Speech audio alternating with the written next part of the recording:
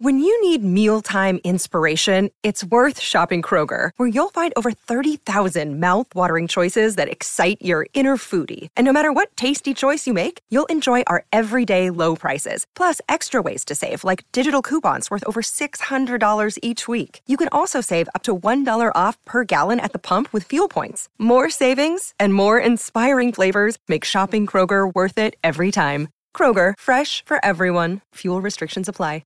Hello, it is Ryan, and we could all use an extra bright spot in our day, couldn't we? Just to make up for things like sitting in traffic, doing the dishes, counting your steps, you know, all the mundane stuff. That is why I'm such a big fan of Chumba Casino. Chumba Casino has all your favorite social casino-style games that you can play for free anytime, anywhere with daily bonuses. That should brighten your day a little. Actually, a lot. So sign up now at ChumbaCasino.com. That's ChumbaCasino.com. No purchase necessary. VGW Group. Void where prohibited by law. See terms and conditions. 18+. Hello, it is Ryan, and we could all use an extra bright spot in our day, couldn't we? Just to make up for things like sitting in traffic, doing the dishes, counting your steps, you know, all the mundane stuff. That is why I'm such a big fan of Chumba Casino. Chumba Casino has all your favorite social casino-style games that you can play for free anytime, anywhere with daily bonuses. That should brighten your day a little. Actually, a lot. So sign up now at ChumbaCasino.com. That's ChumbaCasino.com. No purchase necessary. VGW Group. Void where prohibited by law. See terms and conditions. 18+. Let's get this show back on the road, shall we?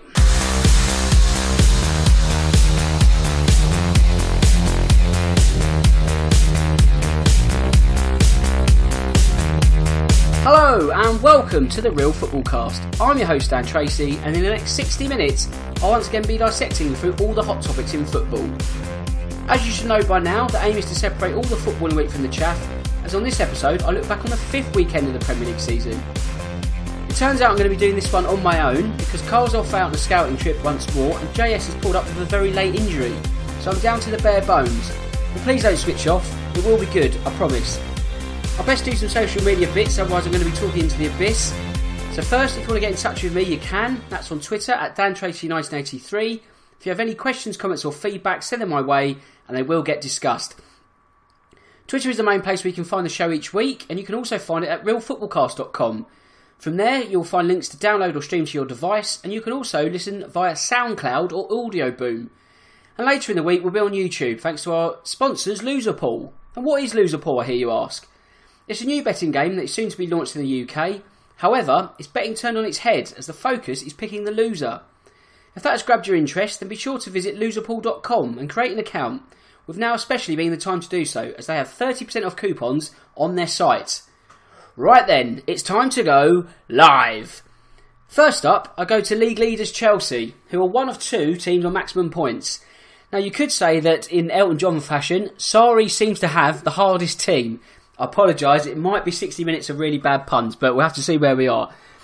An early shock for them as Sol Bamba scored for the Bluebirds at Stamford Bridge, which I guess had the potential to create something of an upset, but Chelsea's quality shone through in the end, isn't it? I mean, Hazard again with a masterful performance, and Chelsea are just sort of ticking, aren't they? They're going under the radar slightly because many people would have felt that, you know, could they have gone on to win the league title? Obviously, we don't know that yet because we're so early in the campaign, but 5 matches in, they are playing some football which is very easy on the eye, and Maurizio Sarri must be sort of commended with what he's done with primarily the same group of players, well, I guess in the main.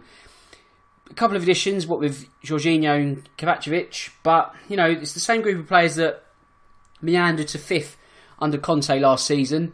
That in itself makes you think, were the Chelsea players last season really giving their all? I know Conte looked like he wasn't giving his all towards the end, but yeah, I mean, they've been revolutionised in quick time, and if that sort of continues, obviously they keep chalking up wins as they are, then they are going to be sort of bona fide title contenders. I guess a big test for the Blues is when they actually have another meeting against well, they've already beaten Arsenal as a big 6 club, but if you look at the sort of the elite of the top 6, I guess the 3 and the 3, if you're looking at City and Liverpool and Chelsea in the top 3 in one half, Tottenham, United, Arsenal in the sort of second bracket of that top 3, you are sort of going to consider yourself, it's the games where Chelsea meet City and Liverpool, which aren't going to necessarily define the league title, but they are going to have sort of, they're going to give us more of an indication as to when Chelsea actually, or could actually, go on to to win, what would it be? A second league title in 3 years. They seem to have these weird boom and bust campaigns, don't they? I know me and JS referenced this on the first week of the season. It's almost that Chelsea fans are prepared to have the ultimate highs and the downward sort of spiral that goes with it in between. If you look at when they won the league in 2015 under Jose Mourinho, next season was an absolute whitewash, wasn't it? The club was an absolute shipwreck and it needed Gus Hiddink to come in and steady the ship mid-table. In the end they finished 10th. But, next season they win the league again. And then last season they don't finish in the Champions League. So it's a weird boom and bust cycle. But the way things are panning out, we could be looking at another boom, couldn't we? So, it's all promising for Chelsea. Cardiff, though, there's never really a game they were going to win. In essence, it was a free hit for them. In terms of Liverpool, that was my guaranteed pick off the week, so I'm off the mark, thankfully. But yeah, they can take credit for the fact they scored a goal, but Sol Bamba become the hero, to them the villain, in quick time, really. Once they got in front, it was almost a cliche. Did they go in front too early, perhaps? But you can't really use that as an excuse for the way they play. They sort of defended bit off the ball really after getting their noses in front, but the positives they can take is obviously getting the goal, but at the same time, they've played Chelsea and Arsenal in 2 matches either side of the international break. They have scored 3 goals, but they've conceded a hatful at the same time. So you do wonder if that sort of underbelly or softness at the back, is going to be the real issue that sends them down come the end of the season. Also, you could couple that with a lack of goals. But, life goes on for Cardiff. They'll have to dust themselves off. There'll be other weeks, there'll be other opportunities to get points, but the longer this sort of goes on in search of a first win, the tough task only continues for Neil Warnock and his men. Liverpool, of course, they're the other team on maximum points after winning at Wembley, a game that I was, I wouldn't say fortunate enough to go to as a Tottenham season ticket holder, but it just felt really flat from a point of view where maybe Tottenham fans were thinking, today we should be somewhere else. Obviously, it's meant to be the game that was the launch of the new stadium for Tottenham. Obviously, that's not the case, and we don't know when they're going to move back. Anytime soon. Is it going to be start of the year, start of next season? The way things are panning out, you're sort of losing confidence each time. Now Champions League matches are being played at Wembley.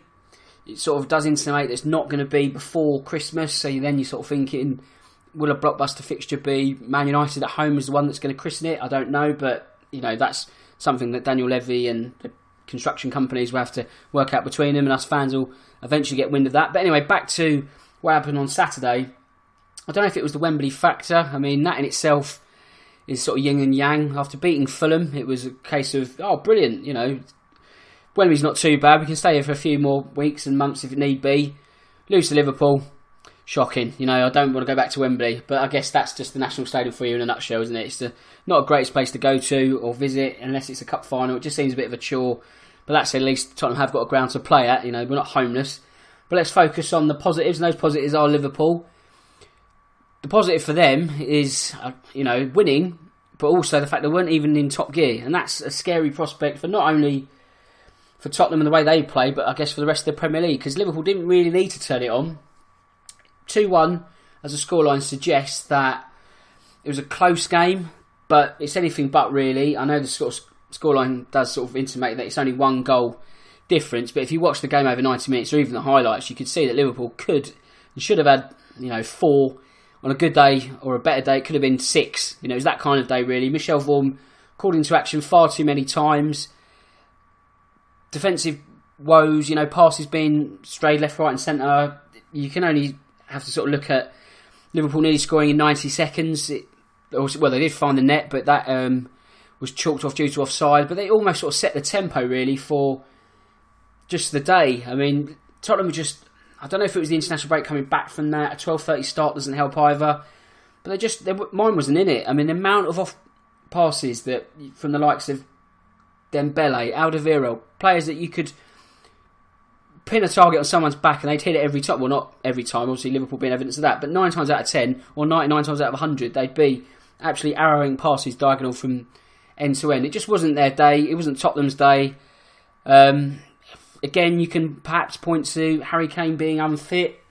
it does beg the question as to, does he need rest? Will Pochettino give him rest? That's a poison chalice in itself, because say if he's rested against Brighton at the weekend coming up, you sort of think to yourself, okay, that might be an opportunity, but Tottenham not having won their last 2 matches, I wouldn't say it's must-win. Nothing's ever really must-win in the 6th week of the season, but Tottenham have to go there and get maximum points. There's no doubt of that.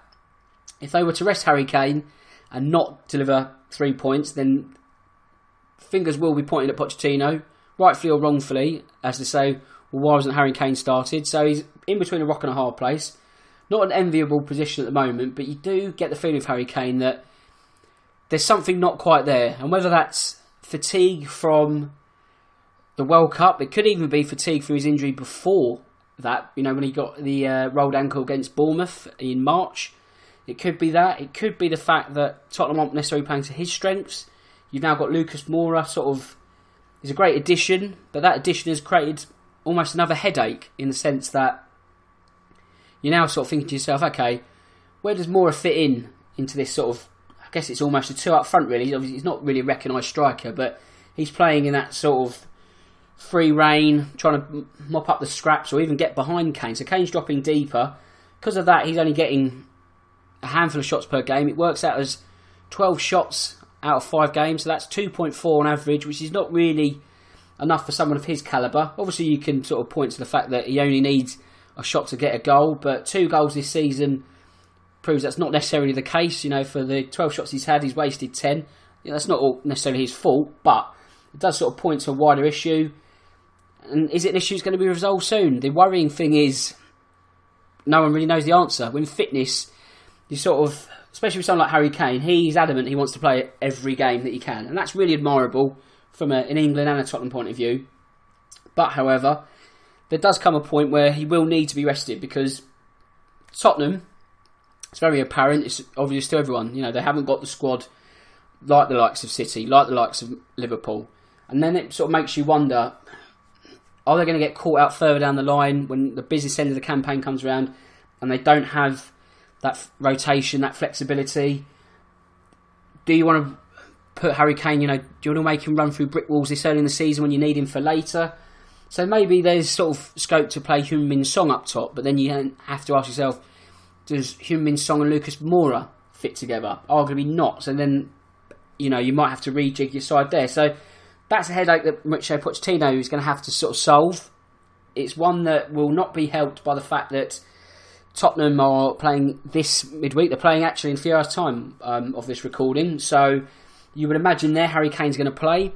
Again, that's more minutes, more mileage, an away day there. So travelling back, I don't know. I think the logical time for him to be dropped, well, not dropped, I think that's a bit of a harsh statement, but for him to be rested, should I say, will be the League Cup game against Watford. But we'll have to see how that pans out. It's also Champions League time for Liverpool tonight against PSG. A mouth-watering clash. It's actually a mouth-watering evening, really. Whether you really agree with the 6 p.m. kick-off, it's great from a fan's perspective if you can get the time off work.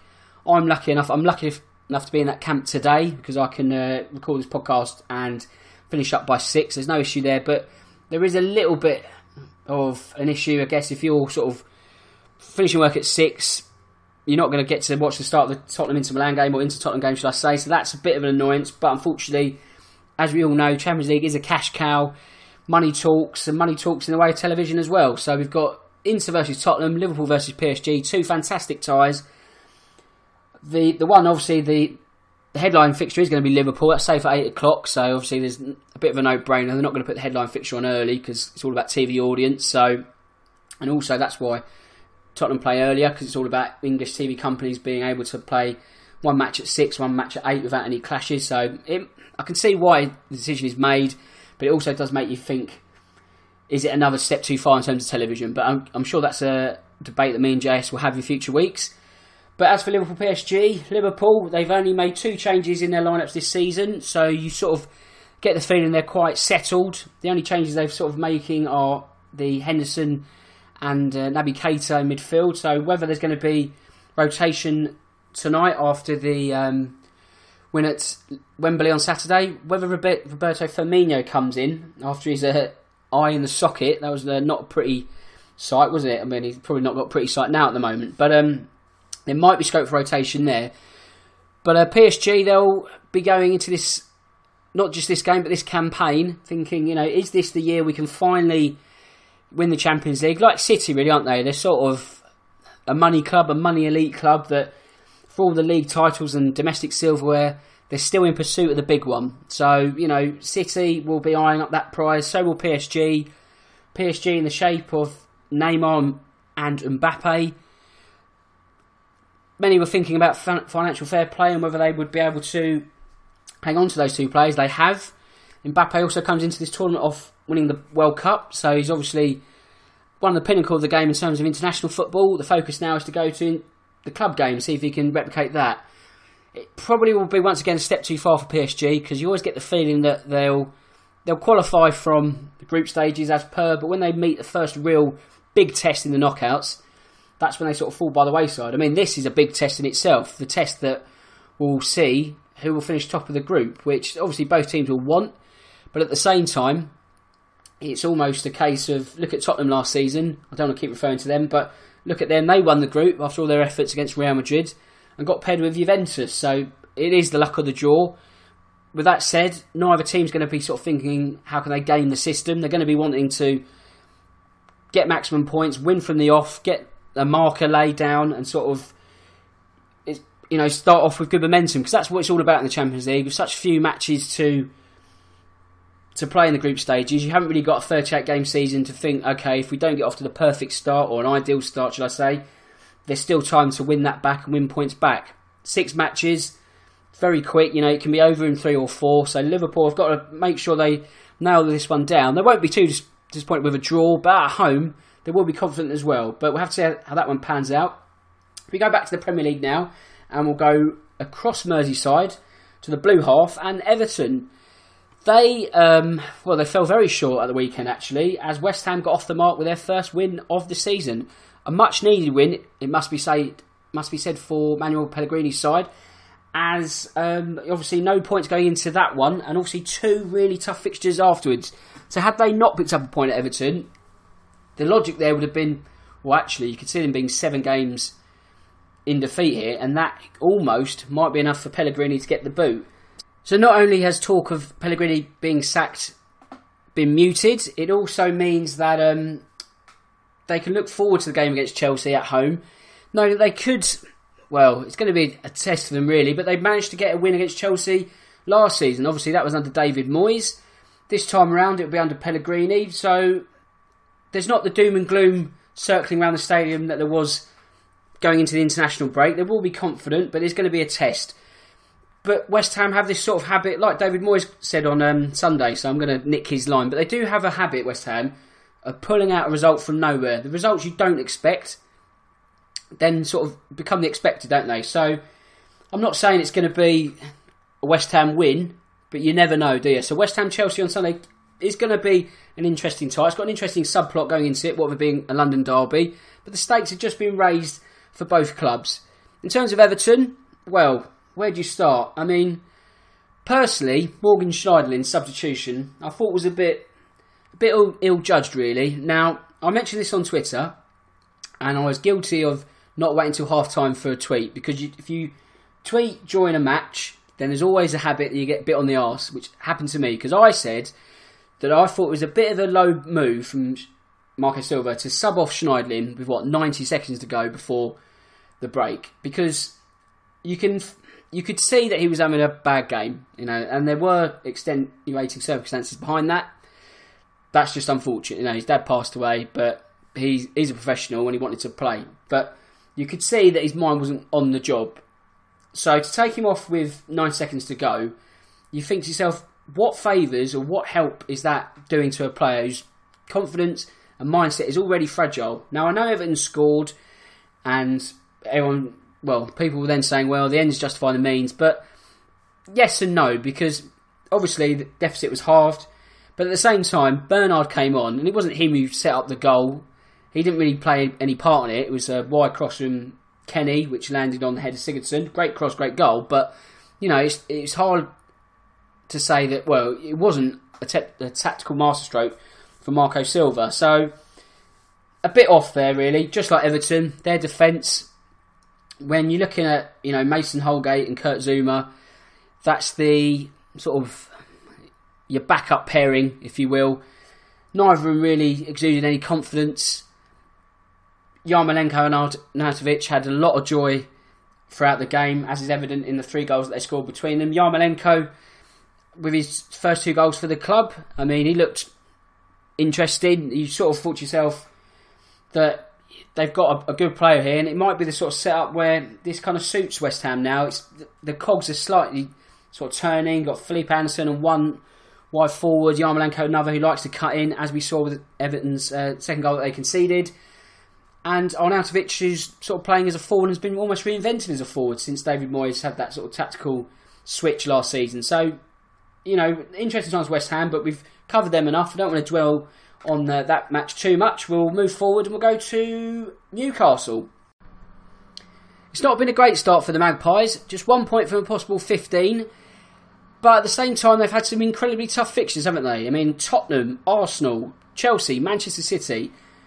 4 matches, 4 defeats. All 4, funnily enough, have led to 2-1 losses. So you sort of think to yourself that, I guess there's a small glimmer of hope. One that they can sort of then think to themselves, when we come across somewhat lesser opposition in the league, then there might be then chances to get points on the board. But, it's been a tough start. The fixture computer's not been kind to them, so they will go into a period where they will look at points to be won. But, again, there's no momentum at the moment. There's almost a lack of ideas. It's playing football to stifle the opposition, which is a Benitez trait, and that's his right. Obviously, if he feels if he goes toe-to-toe with a top-tier club, such as the one that I mentioned, it could be sort of, suicidal almost. So he's playing his teams to set themselves up with damage limitation in mind, but then as a Newcastle fan, you would like to think to yourself, okay, if we were just a little less pragmatic and just offered a bit more, then you never know, do you? I guess that's the sort of the worry, isn't it? You're looking at a game with your glass either half empty or half full. It's probably 3/4 empty in Newcastle's perception, really, because they're sort of thinking, we're not going to get much out of this, so let's try and get a point. It's easy to be reckless when I'm not the manager, and I guess hindsight's also a wonderful thing, but they'll hope that the tide turns quickly. For Arsenal, the tide has turned, you must say, because after 2 defeats, they are now 3 matches unbeaten in the league, and they are on the same points as Tottenham with 9, so they'll be sort of confident that their season's kick-started, which you always got the feeling was going to be the case. Once they got Chelsea and City out of the way in those first 2 matches, that was then when the season started. It was a tough pair of matches to be given, so you sort of thought, okay, any point they could get from those 2 would be a bonus. So, again, though, with the cutthroat nature of the Premier League, people were going, perhaps Unai Emery's the wrong man to be appointed for the job. And it's an awfully early time to make statements like that. Even after 5 matches, we don't really know if it's the right answer. Those kind of answers will only really be sort of worked out once and for all come the end of the season. Should Arsenal get into the top 4? Should they win the Europa League? Those are the kind of real absolute answers we can get from that. But again, they've got a bit of a defensive deficiency, you'd have to say, but at the same time, they seem to be confident in the fact that no matter what they concede, they'll just go and score 1 more. So, obviously, that didn't work out for them against Chelsea, as they were on the other end of that logic, and City, they didn't score at all. But the 3 wins since, they've gone behind to West Ham. They struggled against Cardiff. It was a very topsy-turvy game, but they got through in the end, again through, I guess, attacking brute force more than anything else. But they'll be confident now that the momentum is, not just turning, it's in full steam. So they'll look to continue that as they go into the weekend tie against Everton. Everton obviously coming off the loss we've just mentioned. So with a home fixture there for the Gooners, they'll be confident they can make it 4 wins in 4. And then all of a sudden, you're sort of, depending on what Tottenham do at Brighton, it could already be sort of an advantage for the red half of North London. So we'll see how that one pans out. If we go now to Huddersfield and Wilfried Zaha. I mean, it wasn't really a great game for Palace in terms of a spectacle, but they got the points, and that's all that really matters for them.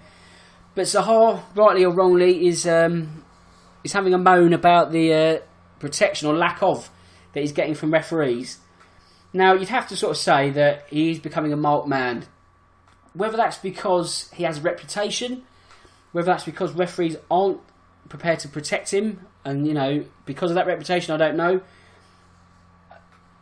Alan Shearer said on Match Today that perhaps he has to take it as a compliment that because he is such a marked man and his talent, that the only way to stop him is to kick him, which, you know, perhaps 20, 30 years ago would have been the answer, but it's not the kind of game of football that is played in this day and age.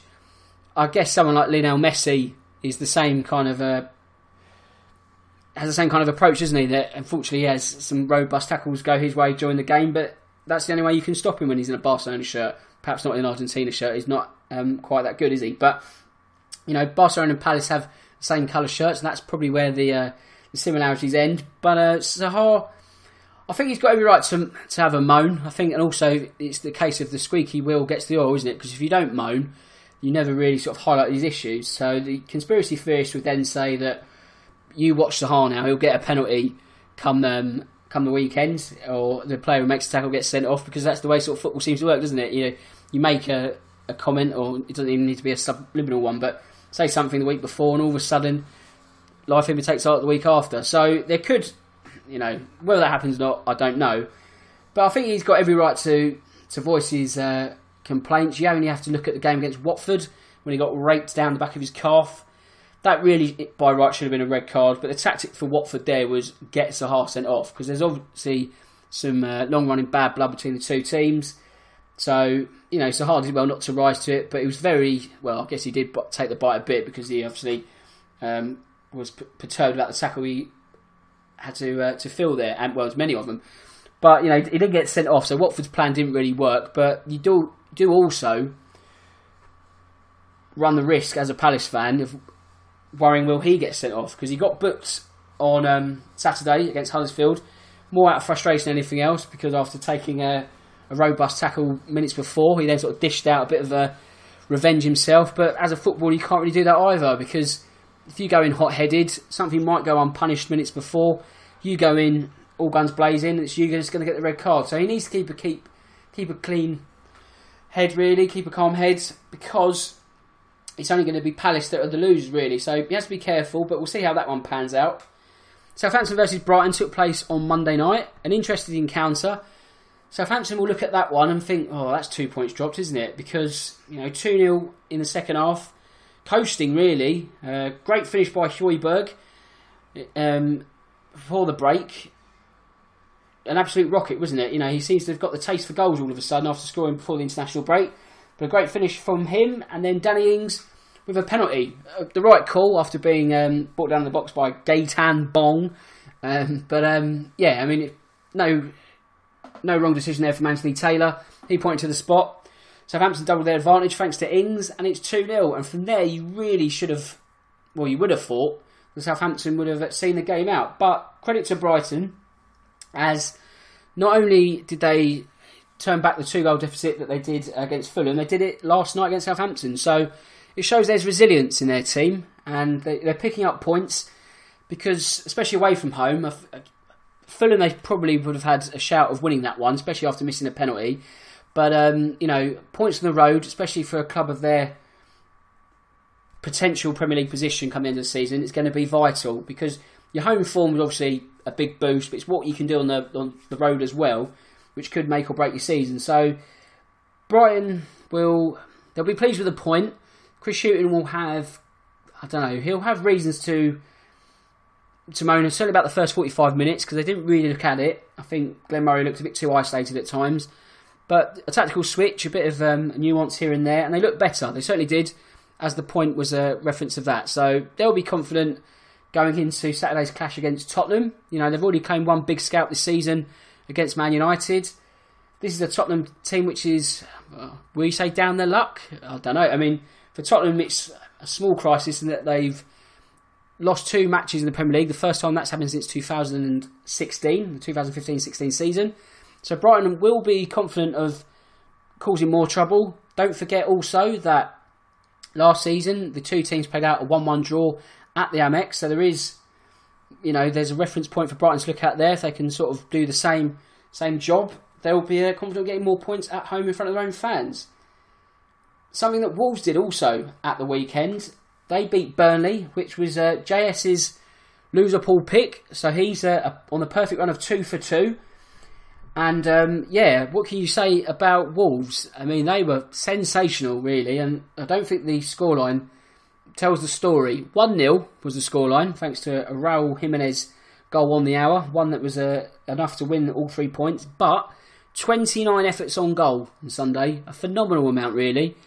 Whether that says Burnley were lacklustre, I mean, they certainly were, or whether Wolves were scintillating, probably a bit of both, maybe even just the latter, actually, because Wolves, they're really easy on the eye, the way they're playing football. They will be a test for so many clubs this season. You know, we've already seen it against Manchester City.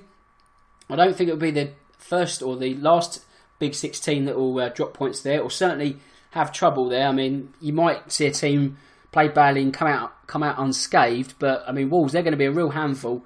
They keep playing like this, you're looking at a top 10 finish, really. Burnley, they've got Joe Hart to thank, really, for keeping it respectable, because his goal took an absolute battering in the first half. By then, it could have been 3 or 4. It could have been game over already. So to go in at half-time would have given the Clarets at least some confidence. But they just look really flat, don't they? I mean, we've spoken on this podcast about the fact that the Europa League was almost a bit of a burden for them, wasn't it? That it was almost too much for a squad of their size, considering that they only signed 3 players in the summer. One of those was a goalkeeper, and that was almost out of necessity due to the injuries of Nick Pope and Tom Heaton. So you got Joe Hart coming in to fill that gap. And then the only 2 additions were Ben Gibson at the back and Maciej Vidra. So, you know, you're sort of adding to your ranks at both ends of the pitch, but it's not enough, really. I mean, especially for a squad of their size, all that football early on. The Europa League's behind them, so you would have thought, right, okay, now the season starts. But it hasn't, has it? And now they're bottom of the table. 1 point from 15. Now it's them and Newcastle, 1 from 15. So they've got a lot of work to do, and the work has to be done quickly. Is it second season syndrome? I don't know. Probably not, is it? Because I think it's the 3rd season, so it shows how much I know about football. But whether it's delayed symptoms, good cover up there. But something's not quite right with Sean Dyche's side at the moment. It's defence, really, because last season defence was the bedrock, really, wasn't it? I mean, they were gritting out results. They weren't pretty, but a lot of 1-0s and, more importantly, clean sheets when it mattered. The only clean sheet they've had this season was the opening weekend against Southampton. So that's the only point that they've also scored. So, you know, ironically, the only game they don't concede is there any points. So the games, you know, the other games, they're not more often not scoring and still losing. Obviously, that wasn't the case on Sunday due to their 1-0 defeat at Wolves. But I don't know, they're looking like they're lacking ideas. Maybe they've been found out to a certain degree, I don't know. But they need to start getting points on the board quickly. There's still time for it to turn around, obviously.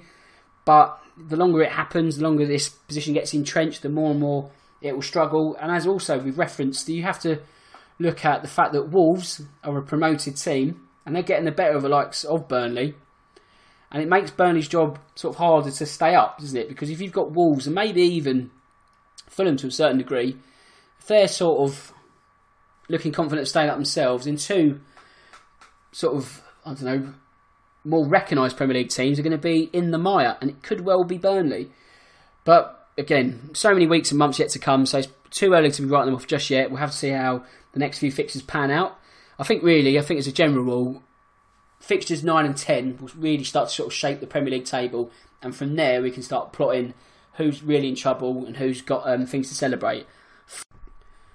Fulham had little to celebrate at the weekend as they were well beaten by Manchester City. Carl, on the other hand, will be celebrating as he got his loser pool pick correct last week. That also means that it was a clean sweep for the pundits, as I went for Cardiff, JS went for Burnley, and as I've just said, Carl went for Fulham, so we're all off the mark. More on that later, but back to the game.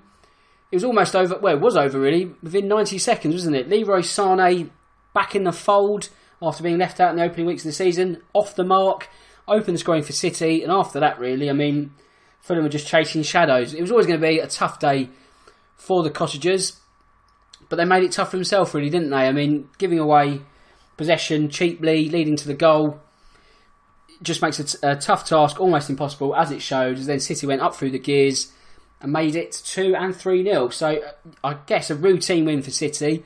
2 points off the top. You know, again, nothing's going to be decided after 5 weeks of the season, but it's weird in the sense that no one's really talking about City as much this season, are they? The focus seems to be on Liverpool and Chelsea, rightly so. Maybe that's because they are the top two, but it's almost whether City, I don't know, are they putting their eggs in the Champions League basket? I know I referenced earlier that they are still looking to secure that prize. It's sort of, you know, domestic dominance is great and all that, but that's not where the club's owners are going to stop. They've not really pumped all this money in to win a Carabao Cup, have they? So, at the same time, you have to sort of take into account that we've also referenced on this many times that it's hard to win the Premier League. It's even harder to defend it, and no team's done that since 2009 when Manchester United won their third of 3 in a row. But since then, you know, it's been alternates since. So you could almost sort of get the feeling that City might be sort of focused. Well, I don't know, it's hard to sort of say really, but let's just say they won't be too displeased, obviously, if they just won the Champions League and didn't win the Premier League, because you got the feeling that this is like the next evolution, because if they win the Premier League again and fall short in Europe, it's almost as if that's what they're expected to do, and everyone will go, oh great, you know, they've got the most money, what did you expect? If they win the Champions League, people will say, well actually, you know, now City have rightfully joined Europe's elite, they're now at the top table, Pep Guardiola's team have truly come of age on a global sort of standing, and that sort of would crown, or perhaps be the genesis of City's real era of European dominance. But we'll have to see how that pans out. But yeah, because Guardiola himself was saying that, oh, you know, you're sort of lambasting the Premier League, that as if to say, well, you know, he's won it already, and now it's not quite the league it's all cracked up to be. Which, you know, it's damning praise really, but I guess he's sort of a case of been there, done that, got the t-shirt. I want to win the Champions League again, because he didn't do it with Bayern. Obviously, he was incredibly successful with Barcelona with titles in 2009 and 2011. But that's now 8 years without a Champions League. So for someone of his managerial stature, you do think to yourself, it is his time really. I know Real Madrid have been having a near monopoly on all things Champions League since 2014. Well, Spanish clubs since then. Barcelona breaking up in 2015, but you know, maybe it is time for the Premier League to win the trophy once more, because you have to go back to 2012 for Chelsea to win the trophy after that magical night in Munich. Not so much if you're a Spurs fan, because it got booted out the tournament for the following season, but I digress. And then 2013, Bayern Munich went one better than their defeat the year before, as they beat Borussia Dortmund in the all-German Wembley final. So since then, it's been Spain all the way, and you get the feeling, or you hope there's at least a feeling, that it's time for England to sort of pull up the ranks again, because winning continental trophies is cyclical in a sense, but the pattern has been Spain so much as of late. You've only got to look at Sevilla's run in the Europa League. Atletico Madrid are picking up trophies left, right and centre, aren't they, in Europe as well? So it's not going to be easy, but for a team, or a league, sorry, that prides itself on being quote unquote the best league in the world, it's fallen short by the wayside when it really matters. And maybe that is it. Maybe it is the best league in the world, in the sense that on any given day anyone can beat anyone. But is that something that then stops it from helping you win the Champions League? Because if you're a team such as Chelsea, Manchester City, Liverpool, Tottenham, you've got to play big games every week, haven't you? There's no off week. You know, I've just sort of referenced that Harry Kane could be rested against Brighton, but chances are he probably won't, because Tottenham have to win. Therefore, you know, they don't have the luxury of resting and rotating at will like the likes of Barcelona or Bayern Munich do. Barcelona, if they play Eibar at home, you know, they can chop and change 3 or 4 names, knowing that they've got a big Champions League game around the corner, and more often than not, they don't get punished for it. You know, it's business as usual. Same with Bayern Munich. If they've got Werder Bremen, or, you know, Stuttgart or something like that, or Fortuna Düsseldorf, then make wholesale changes and still be cruising to victory. So those major European leagues that aren't the Premier League have the flexibility when it really matters to chop and change. I mean, I guess the Premier League have tried to identify this with the introduction of Friday night football. That might give you an extra buffer, but at the same time, it's not really the scheduling of the fixtures. It's just the strength of the competition itself, isn't it? But again, that's an age-old argument. Do you want the money and the pursuit of the Premier League and the kudos that comes with that? Is that something that comes at the cost of winning the Champions League?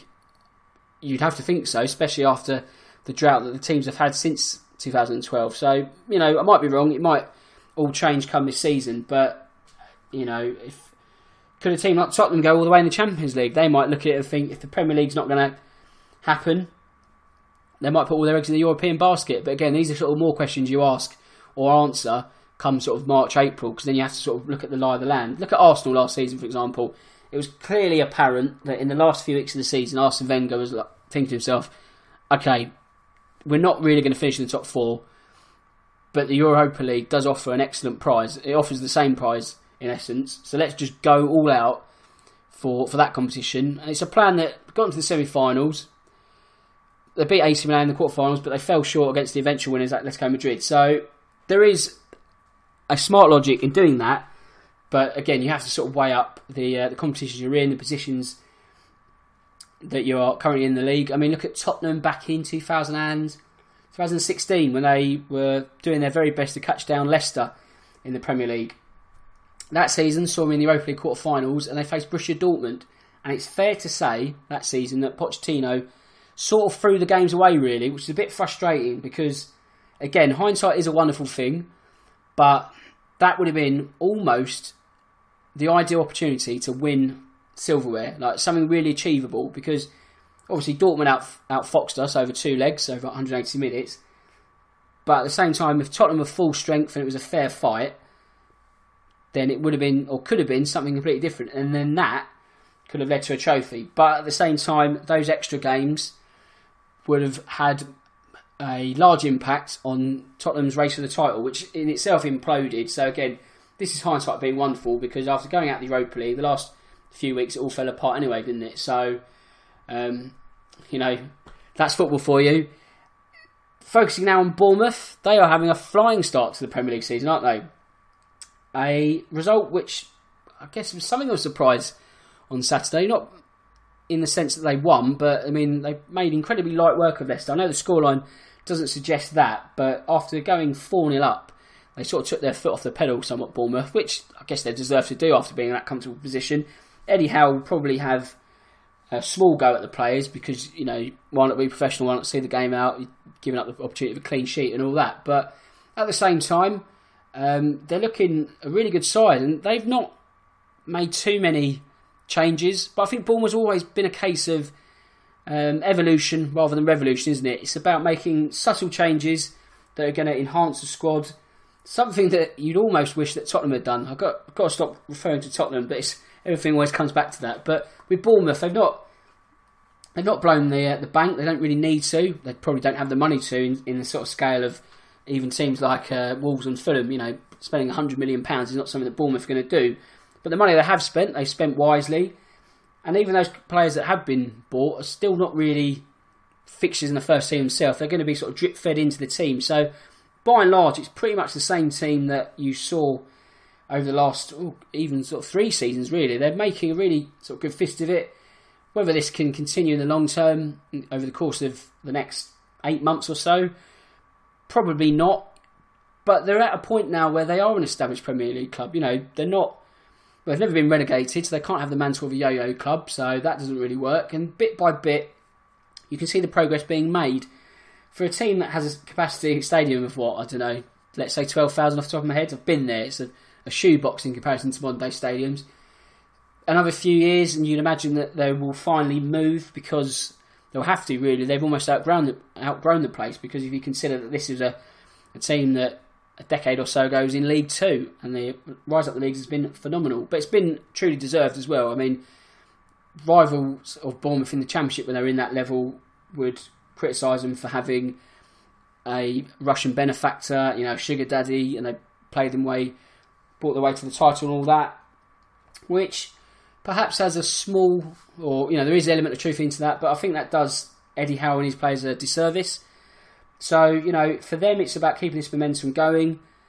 And for them, what is momentum? You sort of think to yourself that perhaps, can they have a proper run in the Cups? Because to be fair to them, or maybe unfair to them, they do have a tendency to focus everything on the Premier League, which again is their right, especially with the amount of money that's involved in the competition. But it must be a little bit frustrating if you're a Cherries fan, that you're in the top flight and you're in these sort of Premier competitions, you're in them anyway, but you're in further down the line because of your higher league status, and you think to yourself, well, we're closer to Wembley, and why not give it a go? But again, it's all eggs in the basket. Does that come to the detriment of a league campaign? I mean, even look at Burnley.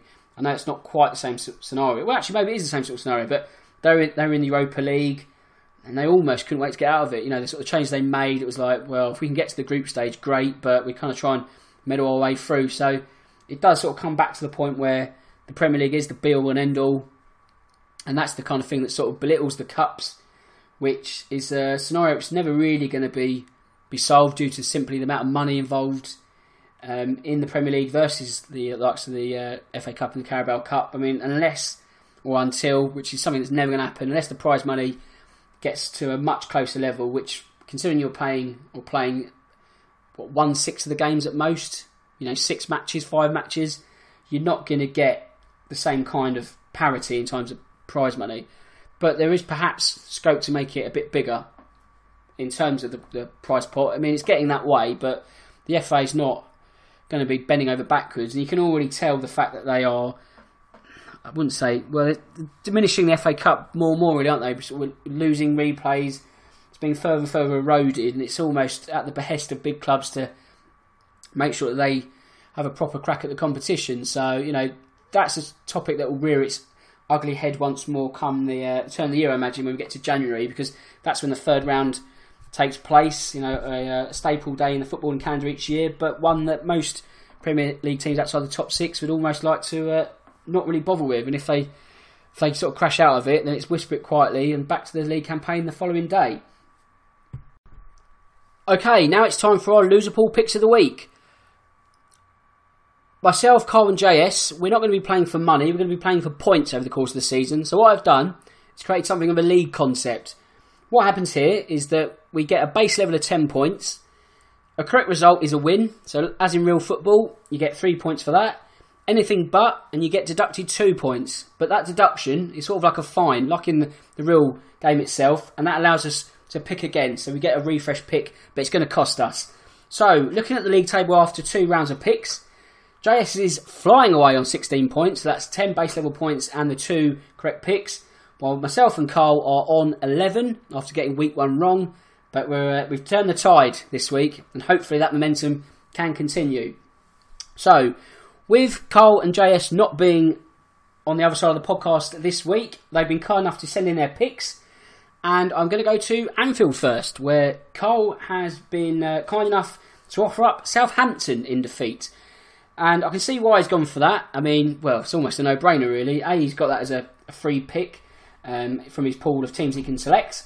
And also, obviously, Liverpool are unbeaten, and they're on a maximum 100% record at the moment. So, Mark Hughes' men, like I said earlier, they're going to be kicking themselves that they didn't get all 3 points against Brighton. That said, even if they did, it makes the task no easier going to Anfield. I mean, Liverpool have made light work of just about everyone.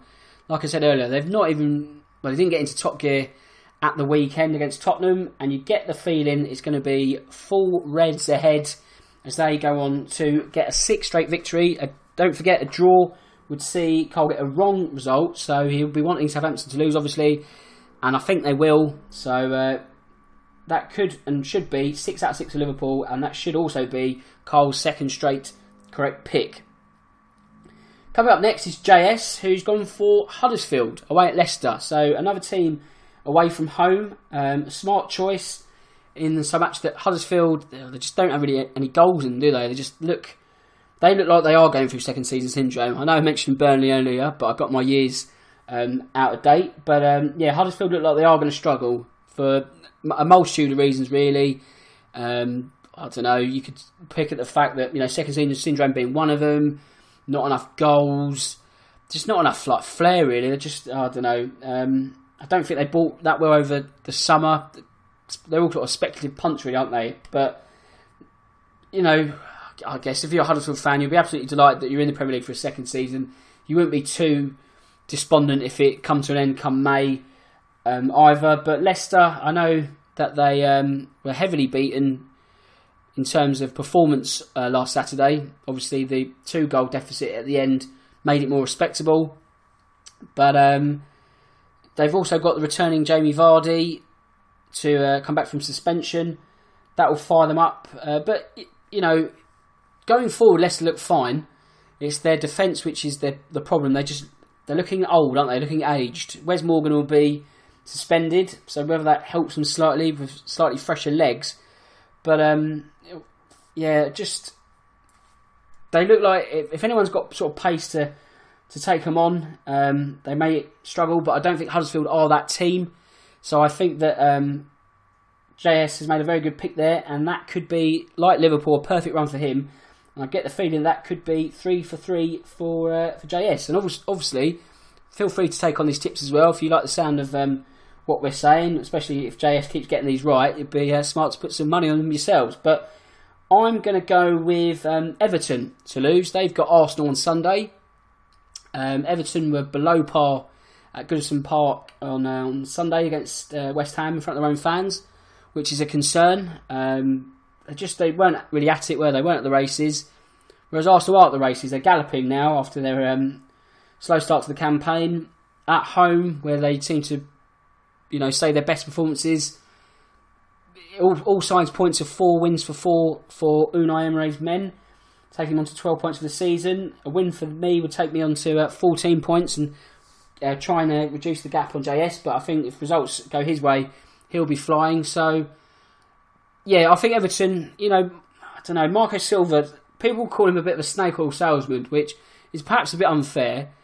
But is he someone who just talks a good game? And is he being sort of found out? He got off to a good start, but it didn't work against West Ham. He's going to have to find the recipe or the magic elixir to get the better of the Gunners, because they are going to struggle if it all clicks for Arsenal. But maybe they can find Arsenal's defensive plight once again. So we'll see how that one pans out. But I'm confident, and it pains me to say, even as a Tottenham fan, that Arsenal will go on and win that one. So just to reiterate our picks, Cole has gone for Southampton away at Liverpool. JS has gone for Huddersfield away at Leicester. And I have gone for Everton away at Arsenal. So an away clean sweep of our hopefully guaranteed losers. And that are our loser pool picks of the week. Okay, time for the first women's football segment of the season. Now, I don't do these often or at all, but I feel I have to after this one. Now, I'm not a misogynist. I just want to get that clear. If there are any female listeners out there, I do apologise, but this has to be said. Now, women's football, I've not got an issue with that. That's not really the point of this comment, but Benfica's women's team have just started up a new side. The Portuguese FA not really had the nous to think, okay, do you know what? With a team of Benfica's stature, perhaps it's probably best if we put you in the top league. You can sort of at least play comparable teams to the size of your club. Oh no, absolutely not. We're going to put you in the Portuguese second division, which I imagine is not a great talent pool, because if you look at women's football, Portugal's not really a name synonymous with women's football, is it? Usually it's America, China, England, Germany, etc., etc. Not really Portugal. They haven't really got a Cristiano Ronaldo, have they? Sorry. But Benfica, okay, they've thrown into the Portuguese second division. Their opening game, they win a comfortable 28-0. And you're just thinking, Jesus, what is the point? What is the point for them as a club? What is the point for the competition? What is the point for the opposition? They're just going to be absolutely demoralised. No doubt Benfica have got a professional lineup. These Portuguese team that they played, I apologise, I don't have the name. I've not done that much research. But, they're not professionals. It'll just be a part-time gig. And they've got absolutely trounced. So, in hindsight, they probably would have been better putting in the top league. Something that will be no doubt rectified by themselves next season as they'll gallop to promotion. At the same time, though, staying on women's football, a similar thing happened the other week, didn't it, with Manchester United's women's team. So the might of big business or big clubs is certainly evident because they won 12-0 against Aston Villa, not the men's team, although that would have been not too unsurprising either the way Villa were playing this season. But it almost sort of makes you think that is women's football going the same way as men's football, in the fact that it's great that there's money getting into the game because it's a long time coming and the momentum in women's football is ever expanding, it's ever growing, and that's good to see. But it's almost life imitating art in the sense that the big men's clubs now feel they have to have a women's division, which is, absolutely their right to do so. And this is something that Man United got pulled up on quite a lot in the past because they didn't actually have a women's team. So they've seen the error of their ways, as it were, and have now developed one. But again, United don't do things by half, do they? Except perhaps appointing managers after Alex Ferguson. But if they're going to do a women's team, they're going to do it absolutely to the best of their ability. So from the start, it's all professional. They're in the Championship, which is England's second tier, as in the men's game. But the women's setup is slightly different, so you have to apply for a licence, so there's no natural promotion and relegation. So that in itself begs questions of why not put Man United in the top tier, but I guess there is a sense that they need to prove themselves. But they certainly have done that. I guess also at the same time, if they parachuted straight into the top league, the Women's Super League, that will put at least a club or two's noses out of joints because someone would have to make way.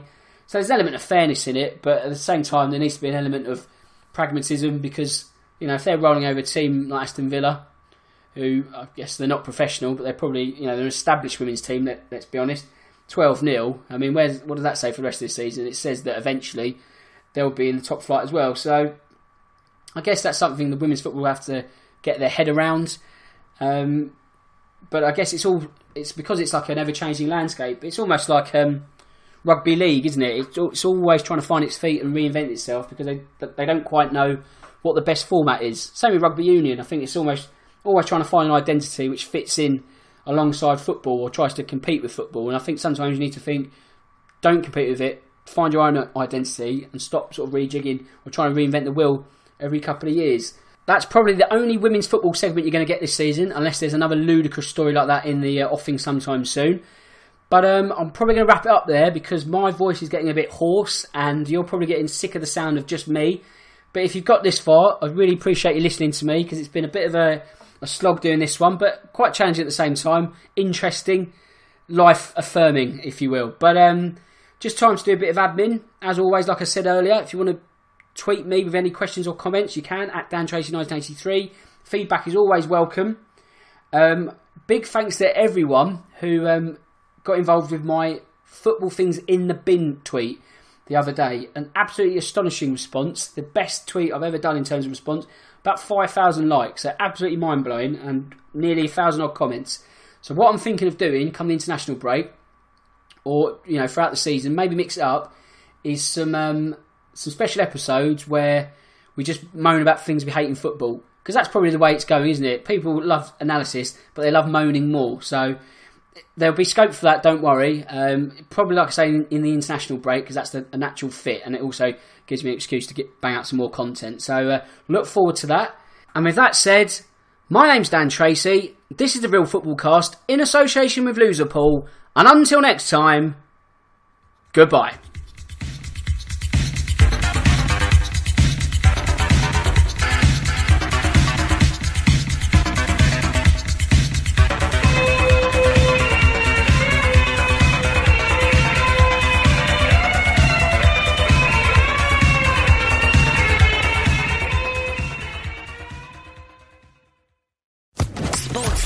Podcast Network.